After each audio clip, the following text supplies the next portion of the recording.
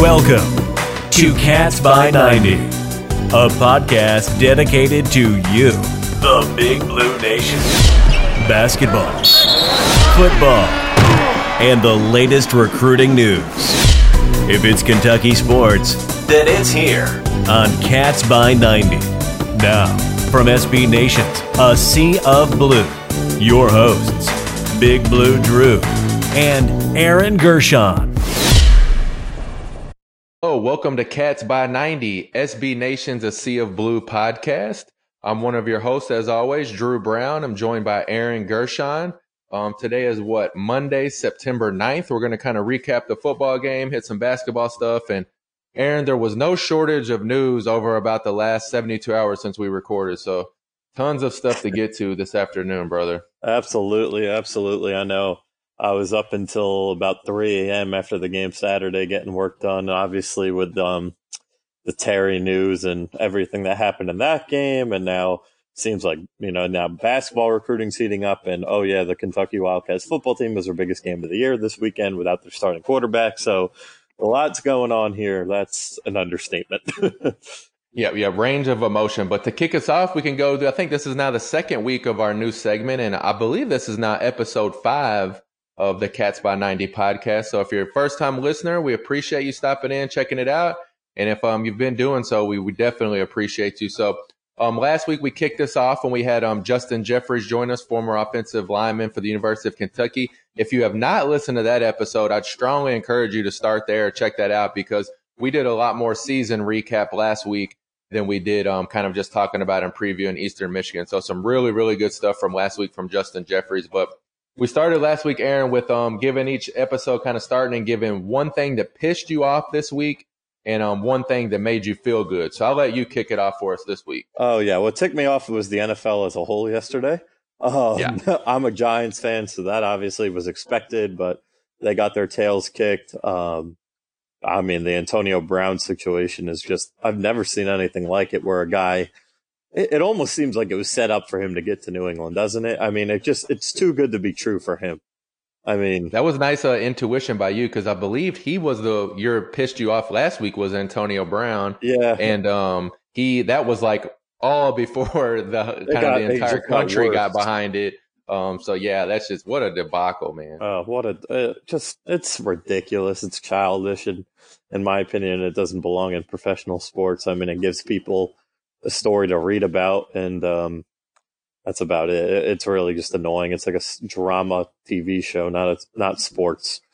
Did you see Larry Johnson call him out on Twitter for that clearly like choreographed video where he kind of makes it seem like that's where he found out, and he kind of called him out step by step from, let's fake scroll through my phone and fake have a reaction. And I thought that was pretty funny. He's a child. He is a child. Well, the good news is he gets to go to the team that everybody universally loves, which is the Patriots. So congratulations to them. They just pour it on, man. They're going to be so nasty with Josh Gordon, Antonio Brown, Julian Edelman. It's just ridiculous. Did you see them last week? I mean, come on. And what's this? I'm literally Rob Gronkowski saying he's probably going to be back week 14. Just broke.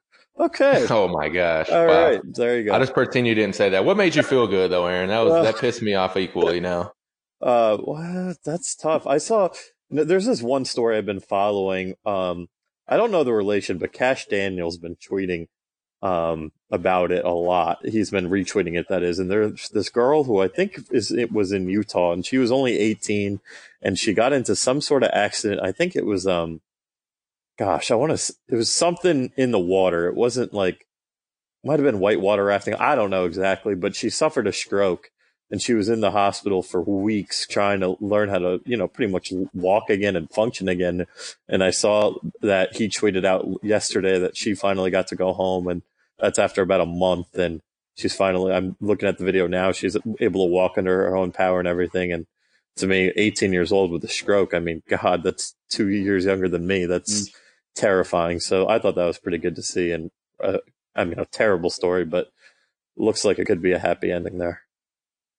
Yeah, that is a nice feel-good one. I definitely have some good Cash Daniels stories here as we get moving along in the Cats by 90 podcast from, Aaron and I both covered the game on Saturday. So had some really good ones there. I'm excited to share. But let's see. So my thing, I'm going to kind of follow your sentiment a little bit with the NFL, only I'll get a little bit more specific. So my family is all Lions fans. Oh, my. Excuse me, I should say, well, let me back up. My family is actually Packers fans, believe it or not. My wife's family's Lions fans, and they do one road game a year. So I went, I've been to like Indianapolis with them. Last year we did Minnesota.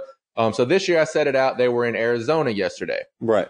Probably know where I'm going with this, but like, how in the hell in 2019 are we still allowing National Football League games to end in a tie? Like, it just, every year when this happens, I just get more and more fired up about it. Like, there's just a million ways to fix this, and it just all comes down to stupid NFL bureaucracy of, oh, well, we have to pay the players more to pay overtime, and then they could get hurt, and TV, and it's just so ridiculous. I think the typical answer is everyone just says, hey, line up at the 20-yard line, kick a field goal, move back 10 yards, and we're doing this until there's a winner. I'm fine with that. What do you think about this, Aaron? Today I had an idea. NFL game ends in a tie, or, it's about to. I say that each team just picks their fastest player and have a 100-yard dash. Winner wins the game. Like, how exciting would that be? That would be. I don't think it would happen, but that would be. I would just honestly, I get the reason for the ties. I'm not a fan of it, but first of all, the Lions screwed that up. That's on them. I mean, they were up 24-6. So. Yeah. Well, I'm married into this life, man. It's just kind of how it goes with the Lions. So at least they didn't lose. But second of all, I would just implement college overtime. I mean, it's so much better. Yeah, and I get it. These NFL head coaches, their livelihood is football. They're fired over, potentially one game. So if you're going to flip a coin or something, I get it. But I mean, it's just so many things you could do to not end in a tie.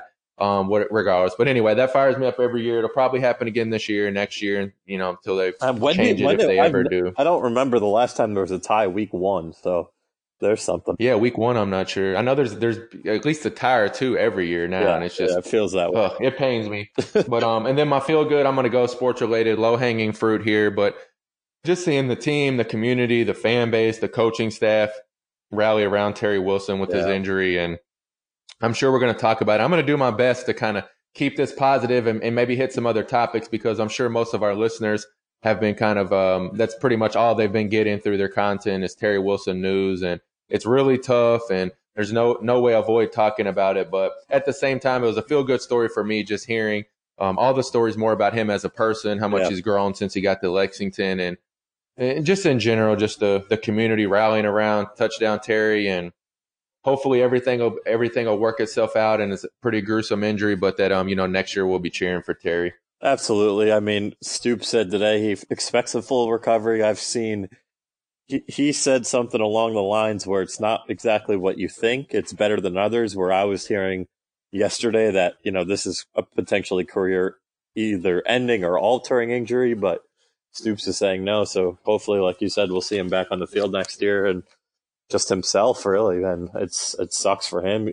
Obviously feel bad for him, but no one's going to feel sorry for the team. They got to go out and win no matter what.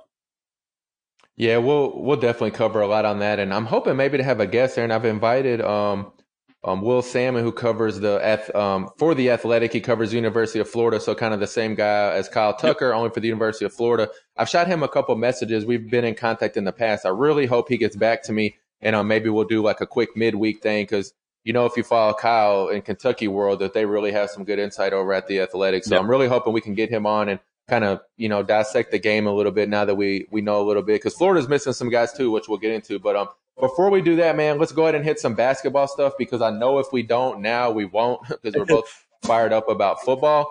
But today I did not realize was such a huge basketball day, Aaron. So today kind of opened up another recruiting period that allowed coaches to go make contact with players, watch players play.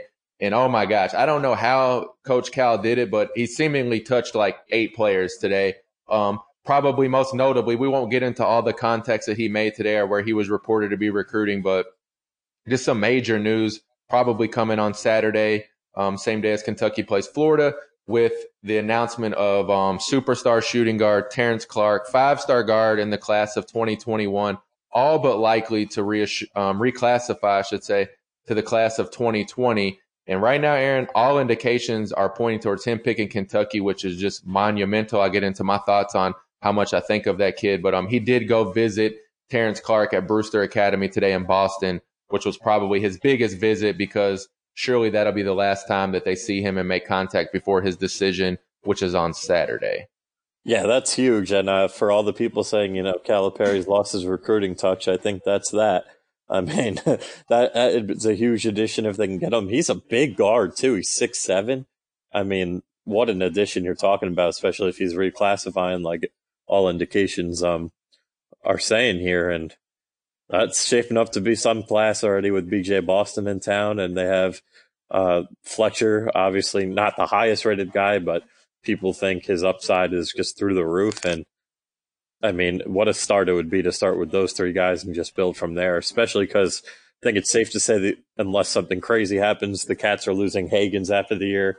Maxey and Whitney are kind of thought to be one and done type guys. So, and Montgomery, like you've always said, has top 15 potential if you could put it together. So, I mean, really, this class, it's like it is every year. It's a rebuild almost every year. But this class might be even bigger so. And to get bigger names in this class, humongous. Yeah, it's really, really heating up with college basketball recruiting and specifically where Kentucky stands with a lot of these 2020 guys. But I wrote a piece that we kind of actually did a roundtable on A Sea of Blue. So check that out on aseaofblue.com and at A Sea of Blue if you're not already following. And I'm at Cats by 90 while you're at it.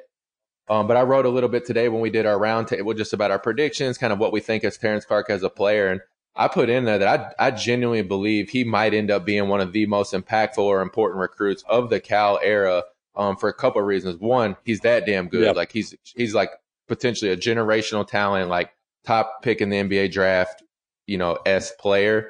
But secondly, just because he could finally be that guy that kind of breaks the streak of just not landing these super elite players that it seems like, that cloud over Coach Cal's head over the last, 3 to 5 years, because he is. I mean, he's that guy, whether he stays in 2021, which is looking unlikely, or he moves to 2020. I mean, he's pretty much going to be the guy in either of those. He is a top tier elite level player. His feel for the game on offense is just like second to none. He's 6'7", extremely good length. That's probably not done growing. 6'7". Yeah. And then his defensive capabilities, like looking forward, are just so great. He has just so much promise. And that is a guy that you would 100% want to like build a nucleus around, even with some superstars, like Brandon Boston that's already locked up. I mean, adding him is like, I can't overstate how big of a deal it would be. I don't really want to get into the debate yet because I think it's all speculation on what his commitment would mean for Jalen Green and Joshua Christopher. I saw a little bit today bouncing back and forth with like Evan Daniels and Jack Pilgrim, just kind of weighing those two different options. And if Kentucky will still be a potential landing spot for those two players, if Terrence Clark comes, hopefully it is, but I don't really know how it's going to impact it. Jalen Green's set to announce like on Christmas Day. So tons of time to figure it all out, but all indications point to Terrence Clark reclassifying and hopefully picking Kentucky on Saturday. And but Coach Cal didn't stop there, Aaron. I mean, he was everywhere. He also went and visited, which really got me excited. He went down to Florida to Montverde Academy with Cade Cunningham and Scotty Barnes, both of which, Aaron, I thought this kind of made a statement. Both of those guys are guys that are supposed to be kind of long shots for Kentucky at this point. We know Cade Cunningham's brother got hired, that old scheme. So he's, considered to be a heavy Oklahoma State commit. And then Scotty Barnes had just kind of been tapering off. I hear Oregon a lot with him, and it just didn't seem like Kentucky was in the best spot for him. So I thought that made a statement for him to go visit them two guys specifically in Florida. And then he also made a stop to visit Lance Ware, a 4-star power forward, who I thought was honestly already going to commit to Kentucky. Yeah, I thought when they got him on campus a while back, he'd commit. But that's just a few that I wrote down, man. He was everywhere today. And I noticed that a lot of the big-time coaches were with this recruiting period open today. But the wheels are spinning with basketball, man. And I Big Blue Nation, all of our listeners, man, really keep your ears to the ground for that on Saturday, because the commitment for Terrence Clark is, ginormous. And, again, I think it's going to be one of the biggest commitments potentially in the Cal era. Either, if they can get him, which it seems like they will, it will either be a big win, 2 big wins in one day, or kind of something to ease the pain. Yeah, right. Yeah, it's a huge day, man. September 14th.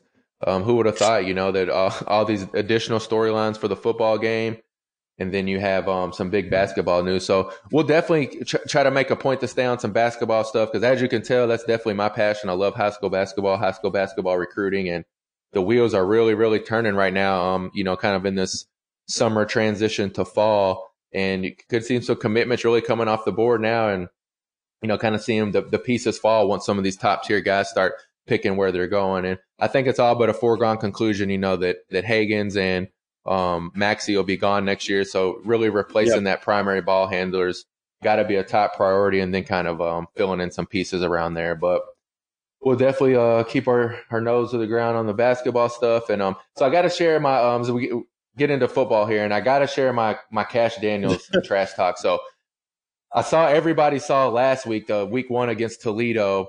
I think it's been Eli from Lex 18 News both times that has had those great videos at midfield when Cash is just trash talking and staring down the other team captains. But I got my chance to see it firsthand on Saturday. So I was down on the field when that was going down, watched Cash walk up to the other captains and check out the Cats by 90 Twitter page. I put some pictures up, but man, nothing does it justice, dude. It was one of the coolest things that I've seen and been a part of in all the coverage that I've done.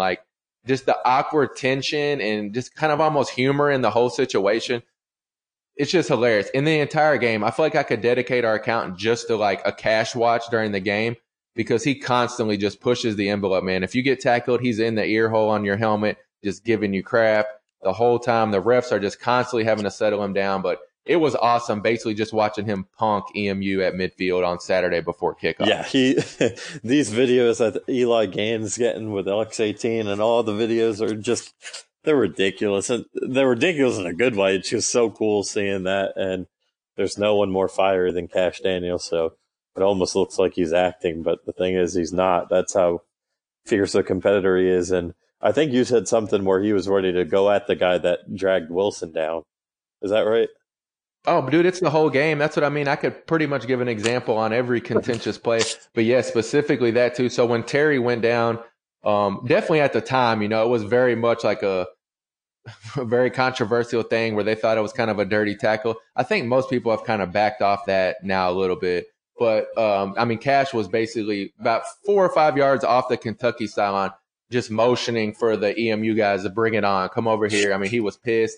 And another observation from Cash Daniel on Saturday, I'm not sure if anyone else called this out or you noticed, Aaron, but he beelined off the field. As soon as that final buzzer rang in the fourth quarter, he sprinted off the field. He was the first Kentucky player off the field, and you could just tell that he was having a really hard time containing his emotions after Terry went down. He spoke with the media for about 1 minute, and that was it. He really wasn't having it, so he was in a mood after the game. He talked about mostly, actually, he was pissed off with how the defense played, which we'll get into, I think, in a little bit. But, it was an emotional game. It really was. It comes down to that. It was an emotional game. And when your name is Cash Daniel and you might be the most emotional guy in the SEC, for better or worse, you're not really going to want to talk much after a game like that. Yeah, just the range of emotions that all the players went through with him going down. It was the first night game. Big shout out to the crowd too, man. I was more than surprised with the crowd. I expected it to be a good crowd, but man, at kickoff, there was just a few pockets in each corner that were open. It was really, really loaded in there. I thought the crowd was loud. They supported the guys, and they really needed it at first too, because that was actually kind of a good segue just to how the defense played, because we have another good story. So I guess I sent this to you via text earlier, Aaron, but I thought it was funny that Mr. Mike Glass III, the quarterback for Eastern Michigan, did not gave me some passive aggressiveness with him liking one of my tweets that I was a little bit criticizing him a little bit. So I'll read that. Let's see. So, all right. So on Saturday, I tweeted from my Twitter account at BigBlueDrew33. This was I got to tee this up a little bit too, Aaron. This was I would think about midway through the first half when he was really kind of struggling. He definitely caught a rhythm there in the second half, but this was kind of early on in the game.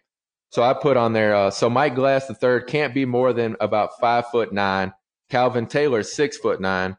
This is my way of saying that this quarterback can't see jack when he's trying to throw it. Clearly just guessing as he lets it go and releasing the ball high. So I think it was actually just last night he did, but I woke up, I thought it was pretty funny that That he is liked funny. that tweet, the I EMU's mean, quarterback. yeah, no, it really is. It's definitely some passive aggressiveness, but in all reality, I mean, it's not necessarily even a dig at him. Just Calvin Taylor's a big freaking dude, and like you said, he turned it on in the second half. He made some pretty good throws and made the game interesting for a little bit. But I mean, Calvin Taylor, people forget just how big that guy is, and he could be a game wrecker. He's so Yeah, big, he man. really is. And I really feel like, too, like I said, with me taking some pictures on Saturday, just the perspective you get with both sports, really, football and basketball, but football, because that's why I put that on there. Like, it was just so noticeable to me, the difference between the SEC lines and the Yeah. MAC lines. Like, they're all big guys, don't get me wrong, but Mike Glass was really struggling to see over the line of scrimmage in that first quarter. And I won't say he got the last laugh because obviously Kentucky, pretty much dominated and won the game, but I think he ended up throwing for like 337 yards. So, I mean, he did figure it out. And you had mentioned to me at halftime in the press box that, once he gets a rhythm going, he's extremely accurate. And he did. He started kind of spreading the ball around and having some success. But overall, man, Kentucky was just too big and long and fast on defense, I think, for EMU to really get into what they were trying to do. Absolutely. I mean, that just came down to depth, really. It's an SEC team versus a MAC team, and at the end of the day, the SEC team's always going to be better. It's a matter of can they put it, most of the time that is going to be better. They're always going to have more depth, so they just got to put it together. And Kentucky obviously did enough to get the win. There's a lot that they need to improve on. I think that was really more evident than ever at times. I mean, they made a lot of mistakes, but you're never going to apologize for a win, as they keep saying. So they got it done. That's all that matters. But a lot to clean up before probably the biggest game of the year this weekend. Yeah, and that's what stinks so much is we've just been talking for months now, really, just about how these two games were kind of the tee up for that collision course with Florida, and that, it was essentially just practice. It was more about how would Kentucky look in those wins, than it was winning the games. And now with Terry's injury, things just totally changed for the outlook for the season and, with like you said, the most important game of the season on Saturday. But before we jump into that, let's just take us one quick break here, get a little sponsor break in. All right, and we are back. All right, Aaron, so now the Gators are coming to town, coming off the pretty much their first, ever losing streak to Kentucky in most listeners' lifetimes. I know barely in mine. I'm 32. So a lot on the line. And I think that's what stung kind of to me almost the most about the timing of Terry's injury was like, man, it would have been so cool. And he's earned the right. No other quarterback. He earned the right to try to beat Florida twice and have that claim to fame. Now he's not going to get that opportunity. So it stinks, man. I know we were both really bummed leaving the field on Saturday. Just such a somber press conference. And it was just like the air was out of the stadium as soon as that happened. It was even more somber with the players, but at the end of the day, it stinks. Feel awful for him, but it's next man up. And like I said earlier, no one's going to feel sorry for people. Feel sorry for Terry, but people aren't going to be sorry for the team if they lose games because of it. So it all goes to Sawyer Smith, and they really just can't afford to miss a beat because, like I said, no one's going to feel sorry, and the goal's still the same. They're still trying to prove last year was no fluke, that this is a program changer, not just one good season. And it starts this weekend, man, because if they beat Florida at home with a better backup than most teams can say, but still a backup quarterback, then you're sending a message to the nation. That's for damn sure. Let me ask you this, Aaron, to make sure. I thought I saw this today when I was at work, but you can probably clarify. So really unfortunate. The way that I interpret it now is that Terry, just kind of the way his career has shaken out with him already sitting out years and going to JUCO, he's going to be not eligible, right? Next year, 2020 is going to be his last season he's eligible, correct? And that was confirmed. That was confirmed for the press conference today. Yeah, no medical redshirt possible. Yeah, I thought so. You were at the press conference, yes, weren't sir. you? What was the mood like? Because like I said, I know I sat next to you on Saturday night, and man, it was like after midnight.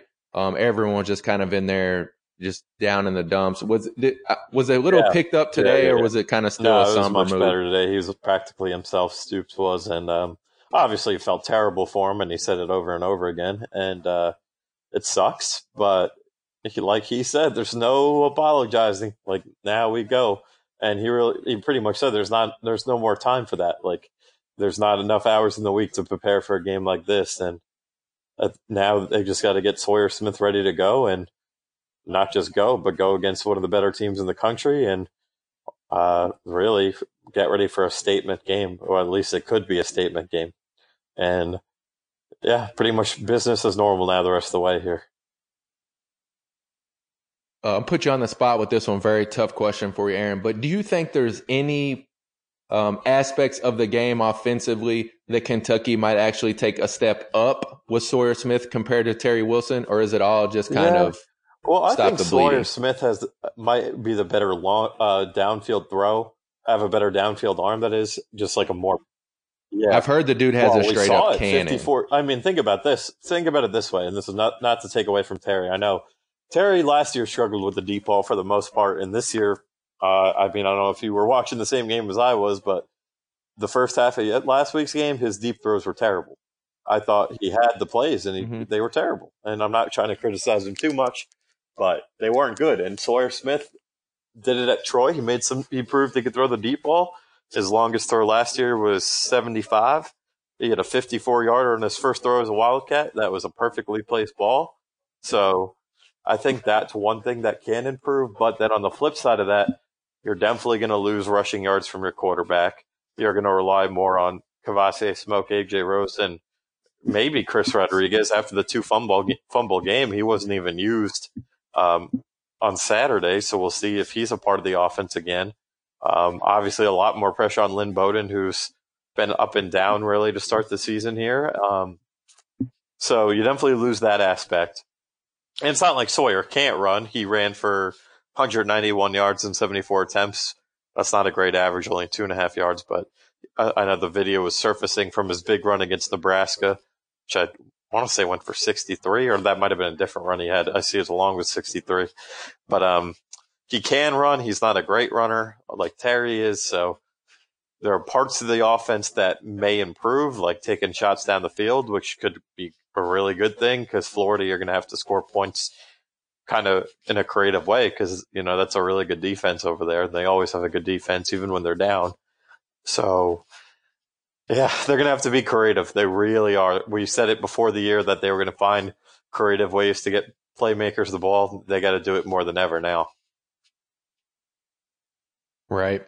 All right. Drew Brown, Aaron Gershon here on SB Nation's Cats by 90 podcast. And that's been my answer, Aaron, is the running backs. Yeah. People have kind of asked me that same question, like, well, what's the solve, or how do they kind of mask this, potential deficiency now? And it's like, Kentucky has awesome running backs. And we're going to actually start doing on the podcast each week too, a different poll. So we'll put a poll out and kind of discuss that. And my poll, the first one to get it started this week was, if this was fantasy football, who would you start this week against Florida, Kavasi Smoke or AJ Rose? Smoke ran away with it. I think he had 90% of like the 50 votes or something. But I still think that people are kind of living in the moment. And he's been nothing short of amazing with Smoke. But AJ Rose is still going to get that work, man. He still might touch the ball more, and he just hasn't broke one yet. And all offseason, man, that's all we talked about was AJ Rose's ability to find a hole and just be gone. And through 2 games of the season, man, I think he's had 1 carry over 20 yards or something. It haven't really seen that explosiveness from him. But Kentucky has that 2-headed monster at running back, and they're just going to need to rely on that, man, to manage the field, not get Sawyer Smith into too many tough situations, especially with Florida's defense, because the Florida's front line is pretty nasty, man. And that's probably what we should have really started. I know that it's going to come down to a lot of quarterback play with Sawyer Smith and Felipe Franks, but dude, Kentucky's O-line versus Florida's D-line is going to be something to watch. It's going to be a battle. Awesome. I mean, they've given up 20 points on the season. Those all came against Miami. 15 sacks. They've tallied 15 sacks in 2 games. I mean, you got to think about it. They've played a terrible Miami offensive line and then an FCS team, but still, it's a nasty line. It's an NFL, a bunch of guys who are NFL bound on that line. So it's going to be a really difficult challenge. Florida ranks 24th in the country entering play in total yards allowed. And that's going to be a challenge. I'm trying to see if No, they don't lead the SEC. Alabama's ahead of them. So anyway, but going to be a really big challenge. And back to the poll question, which I thought was a really creative job by you there. But the reason Smoke wins that is because he's a home run hitter, right? I mean, if you look at his touches, there. Yeah, so Smoke's touched the ball, or he has 18 attempts on the year, 170 yards, and two long touchdowns. touchdowns. AJ Rose so far, yes, very long. 33 attempts for 146 and 2 touchdowns. So he's definitely been the workhorse back. But I mean, you're going to see they're going to be looking for some unique ways to get. And by the way, man, I heard some of your audio and stuff too. I never realized. I guess he's kind of just slips through the cracks from like a media perspective. But man, Kavasi Smoke is an awesome interview. Yeah. He's really, really well spoken and insightful. I really enjoyed listening to him after the game. Yeah, Saturday. him and AJ really are, to be honest with you. I think they're both really special talents in their own way. I think AJ, the problem with him, and I want to give the guy credit, but someone said it to me, and I pointed it out, and then he broke it down. But I don't want to give the wrong person credit. But anyway, he's kind of lowering his shoulder into contact rather than trying to bounce it to the outside. Because if you remember last year, that's what made him so efficient. It was Coach Lyle. That's who it was with BBN Chalk Talk. That's who I was talking to. But anyway, so he pretty much has been lowering his shoulder into contact rather than trying to bounce it out. And if you remember last year, he had so many plays where he just got into open space kind of down the sideline and he took off and no one was catching him. And this year it seems he's doing a little too much trying to break tackles that he could probably just step to the right or left a little bit and be into the open field rather than, try to shed through a guy. So maybe that's an adjustment he can make this week and for the rest of the season, whereas Smoke kind of is a guy where he's so fast, he's hard to even catch up to. And thing is, though, when kind of it's not there, I think he's less of a patient back than Rose. I think Rose is becoming really patient, which is good to a degree. I mean, think about Benny Snell. That's what Benny was so good at, right? He could just stop on a dot and kind of just wait for a play to develop and then power his way through. And maybe that's something he kind of picked up from AJ, that is picked up from Benny. But, their styles of play are a little different. So I think AJ's got to mix in the patience with being able to get to the open field, whereas with Kavasi, he's less patient. He takes what's given to him, which is a great thing. But sometimes, the hole's not there and he runs right into it. So, they're straight. Yeah, I specifically noticed real quick 2 different times on Saturday night where like AJ Rose, just absolutely dead stopped, like being patient, kind of waiting for some blocks to develop. And man, when he goes, and he was so quick. But I was kind of thinking, maybe instead of like coming to that dead stop, if he could just kind of tippy toe a little bit and get there a little bit quicker. So he might be maybe overthinking things a little bit right now because he just needs to hit those holes and go. And man, there'll be no better time than Saturday night against Florida if he could finally, find some open space. And I've also noticed too, Aaron, I feel like there's been a couple runs when, man, he really just had to make one guy miss or even like half a guy miss, and he could have really broke something. So, I mean, he's right there. Lowering that shoulder. I'm telling you, if he gets that shoulder, stops lowering that shoulder and just bounces it, he's going to take one back. No doubt. Nice. I'll have to keep my eye out for that then. And so Florida, Aaron, is so they won't be the only team, or Kentucky, I should say, won't be the only team that's going to be dealing with some key injuries. So Florida's going to actually be down 2 key players. It sounds like so wide receiver Kadarius Toney's definitely going to be out for a couple weeks. He's one of their speed demons, but Florida has tons of those guys. And then I wasn't so sure, Aaron. Did you get any indication from the media stuff today? So Dan Mullen talked about cornerback C.J. Henderson being doubtful with a sprained ankle. But I don't know, man. I just reading it in context without hearing the context, I feel like he could still maybe play. Well, Do you get that feeling? Actually, before we got on here, I was watching Dan Mullen's press conference today, and he pretty much made it sound like they're being cautious. So he said that Henderson said he can play, but they don't want to push anything with him. They want him 100%. So if he holds true to that, he's not going to play, but it could just be kind of something that they don't want Kentucky to game plan for him. I would think Kentucky's smart enough to game plan for him anyway, but could be something with that. But if I'm going to trust Dan Mullen, which he's a pretty great coach and a pretty reliable guy in my opinion. Might not like Florida, but I'm a Dan Mullen fan. He's a really good coach. and a better person. But I think I'd say it's about 70-30 he's not going to play. Well, if Florida's cornerback C.J. Henderson doesn't play, I mean, who's going to be the one pass interference on that's a guarantee. Ahmad Wagner? That's a guarantee. I asked Stoops about that today, and I asked if it because Oh, did you? Nice. What did you? What was your question? And what did he say? AJ Rose called it comical, so I said, "Is it comical at this point?" And he said, "No." He then started laughing. Everyone started laughing. He's like, "No, we just want more of it. We want more of it." I mean, it's helpful. It really does. It helps, and it was amazing. I mean, nice. Look at Aaron from Big Blue Insider and Nasia Blue bringing the heat to the press conference. That's good. That's a good question, man, because it is. I mean, even on his touchdown pass, he freaking got pass interference. Every single target. I want to say every target he had but one last week, it was a pass interference. Maybe not even. Might have been all of them. It was unbelievable. It's so common. That might have been the sweetest Kentucky football play that I've been on the field for. I was right on the sideline. Check out the Cats by 90 Twitter page because we got a really good picture of his touchdown celebration. And, man, I think his confidence is just expanding so much that he's really going to become like a 1.1 option, next to Lynn Bowden. And how much can they help each other, just putting them on opposite sides of the field, running each other off, stuff like that. But he's an extreme X factor right now. And I mean, I really like that's how you worded the question to Stoops. Is it just getting comical at this point? Because it really is crazy. I mean, it was two times against Toledo and once, or was it two times both games that they threw a flag for PI? I think it was I 3. Look at that. It's crazy. I don't even know. I can't keep track anymore. I've never seen anything like it. I mean, we'll see. I think it'll be a little different because Florida's, more athletic than, these two teams that Kentucky has played so far. They'll probably be a little more disciplined. I guarantee you that Dan Mullen and his staff is going to be showing that on tape.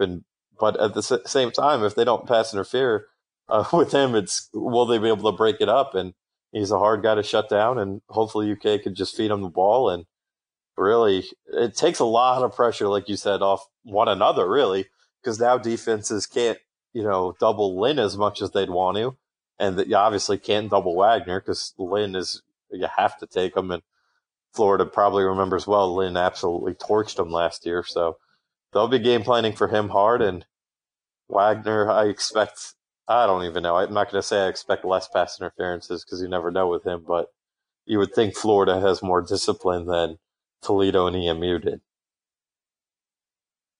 Well, one thing I'm kind of trying to, I guess, make myself feel better, and maybe to make some of the listeners feel better, is that maybe guys like Ahmad Wagner and potentially even Lynn are going to benefit from more of a true pocket passer Wagner that, is going through his progressions, reading, and maybe can just, put that ball right in their chest as opposed to Terry, which is not a bad thing. And I'm sure there's going to be times when Kentucky needs it, isn't scrambling around and dancing around as much in the pocket. So time will tell, but I could see a guy like Ahmad Wagner potentially, having a better statistical year now. Maybe I'm crazy, but I don't think so. I don't know about Lynn because Lynn is just, I think he's fine with any quarterback. So it's hard to say he'd be better or worse with Sawyer, but we definitely saw it with Wagner quick. I mean, man, that throw is right on the money. And that's the type of throw you want to get Wagner to. You want to get Wagner in one-on-one coverage because he's bigger than really 9.9 out of 10 guys. But at corner, he's really 10 out of 10 guys. So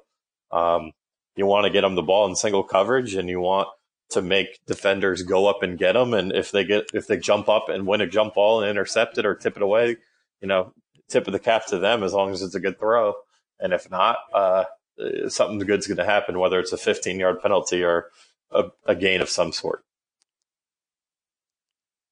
Yeah, and I'm kind of telling myself this a little bit. I hear a lot of people like, oh, what's Sawyer Smith's attitude going to be? Is he nervous? Is he ready for this? Can't believe he's getting thrown in against Florida. Dude, if you go back in time and he decides to sign with an SEC program like Kentucky, this is what he wanted.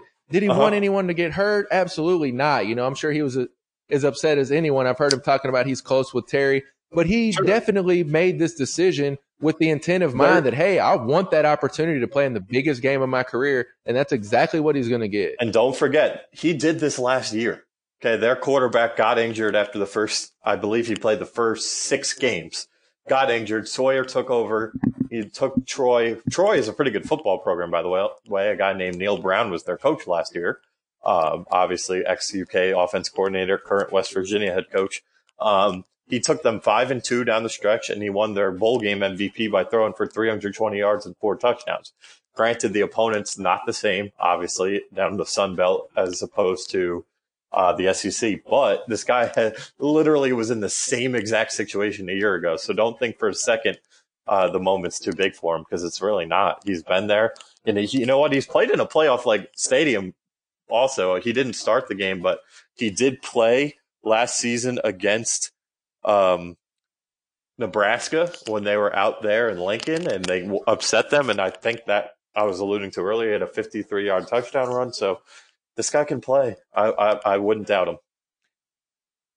Yeah, everybody's touting his moxie now, which is exactly what he'll need. And I kind of took a look at his Twitter page earlier today and just saw, his pinned tweet was him and his family the day he announced he's coming to Kentucky on the midfield at Kroger Field. And that's what he had to be thinking. How cool would it be? We play Florida here. What if I get the opportunity to play? He was probably, maybe I win the job, or, something happens and I'm called upon. So he has his chance now. There's no way it's like he's sitting there thinking, shit, what did I get myself into? Because this is what he wanted. So I have faith in him. I think it just is tough because the first game's Florida. So it'll be tough to see. And thank God it's at home, because I'm sorry. Yes. Oh, right. I'm not saying they couldn't win with this team. I think Kentucky's a really good team, better than they're ranked. Well, not ranked, but anyway, with the student section right on top of the sideline. Dude, have you ever seen a game? Have you ever been to the Swamp? I haven't. It's berserk, man. Like, I was there in 2014 for the triple overtime thriller, and I don't even know how they call a play. I guess that's why they use so much hand motion. But yes, I will 100% get behind that, because it would have been a monumental task to go down to Gainesville. But Aaron, I really haven't even thought, as we wrap it up here on the Cats by 90 podcast, I hadn't even thought too much about my prediction and score since Terry went down, and it kind of changes things. But I did see, I think Florida opened as a 10-point favorite today, and I think now it's down to like 8.5. Right? Yeah, I'm not going to put a score out because I haven't thought it through. And for those who read my work at Big Blue Insider, I have been 4 points off and gotten one score. Yeah, you killed your prediction. Toledo, I had 38-28. UK, it was obviously 38-24. Last week I had 42-17. In favor of UK, and it ended up being 38-17. So I've been halfway there. I can't. So my gut tells me Kentucky's going to win, but my football knowledge and my brain tells me it's Florida's game to lose and that they'll get it done. I picked Florida before the year. Don't want to put it out there yet. I want to do a little more research on it. But if I had to pick a winner right now, I'd definitely go Florida. Yeah, I'd say the same thing. I'm going to have to remember this too next year. And I feel like me and you did so much pregame radio and posts and stuff that, like, I feel so siloed in to what I said like 2 weeks and 3 and 4 weeks ago. So, I think I don't know anybody that I really saw pick Florida to lose. My guy Dick Gabriel did. He picked UK to win this game. So I'm definitely we'll be on for those interested. Yeah. Before or after Terry went down? Before season predictions, I believe, also had 8-4, and the losses Florida was not one of the losses. So it was South Carolina, something it doesn't matter. You can go check it out on Big Blue Insider. Yeah, big shout out to Dick Gabriel, though. I love his work. I got to see him kind of rolling through the sidelines, doing his job with Tom Leach on the broadcast on Saturday. And it's really cool just watching his wheels spin, and kind of, you can tell he's kind of looking for the stuff that doesn't translate on TV, that he can kind of bring that to the listener. So he does an awesome job. Really, really good stuff. I'm sure everyone listens to him on the radio. Definitely. Great guy. All right, so we both got Florida winning. Hopefully, man, it's only Monday, September 9th. Drew Brown, you can follow me at Big Blue Drew 33. You can follow Aaron Gershon at A Gershon 99. But with it being only Monday, Aaron, maybe we'll get a chance to catch up again this week. Hopefully, maybe get a guest on from Florida to kind of talk about that. But otherwise, man, I know you're busy, so keep it up, and we will look forward to hearing any other practice reports or insight that you have. And if real quick, I'll end it too with all the listeners can be scold us if you want on Twitter, but Aaron and I did not make it to Justin Jeffrey's tailgate as promised this weekend. We were invited. The food was hot. The drinks were cold. But traffic was a mess. We got there late. We were working. So There's some talks of a pregame show potentially this week. So we'll see if we make it there this week, because I know Mr. Jeffries will be down there, and we have that open invite, so we'll have to follow up. So I'll be out, but I'll get there before the season ends. There's still plenty of games left. Sounds good, man. Well, all right. Well, we appreciate everyone listening. Please give us a follow on Twitter at CatsBy90, and like, share, review it on iTunes, and we will talk soon. Go Cats. Thanks for listening. Make sure to follow Cats by 90 on Twitter at Cats by 90. You can also follow Aaron and Drew at agershon99 and at BigBlueDrew33. And remember, no matter the opponent, it's always Cats by 90.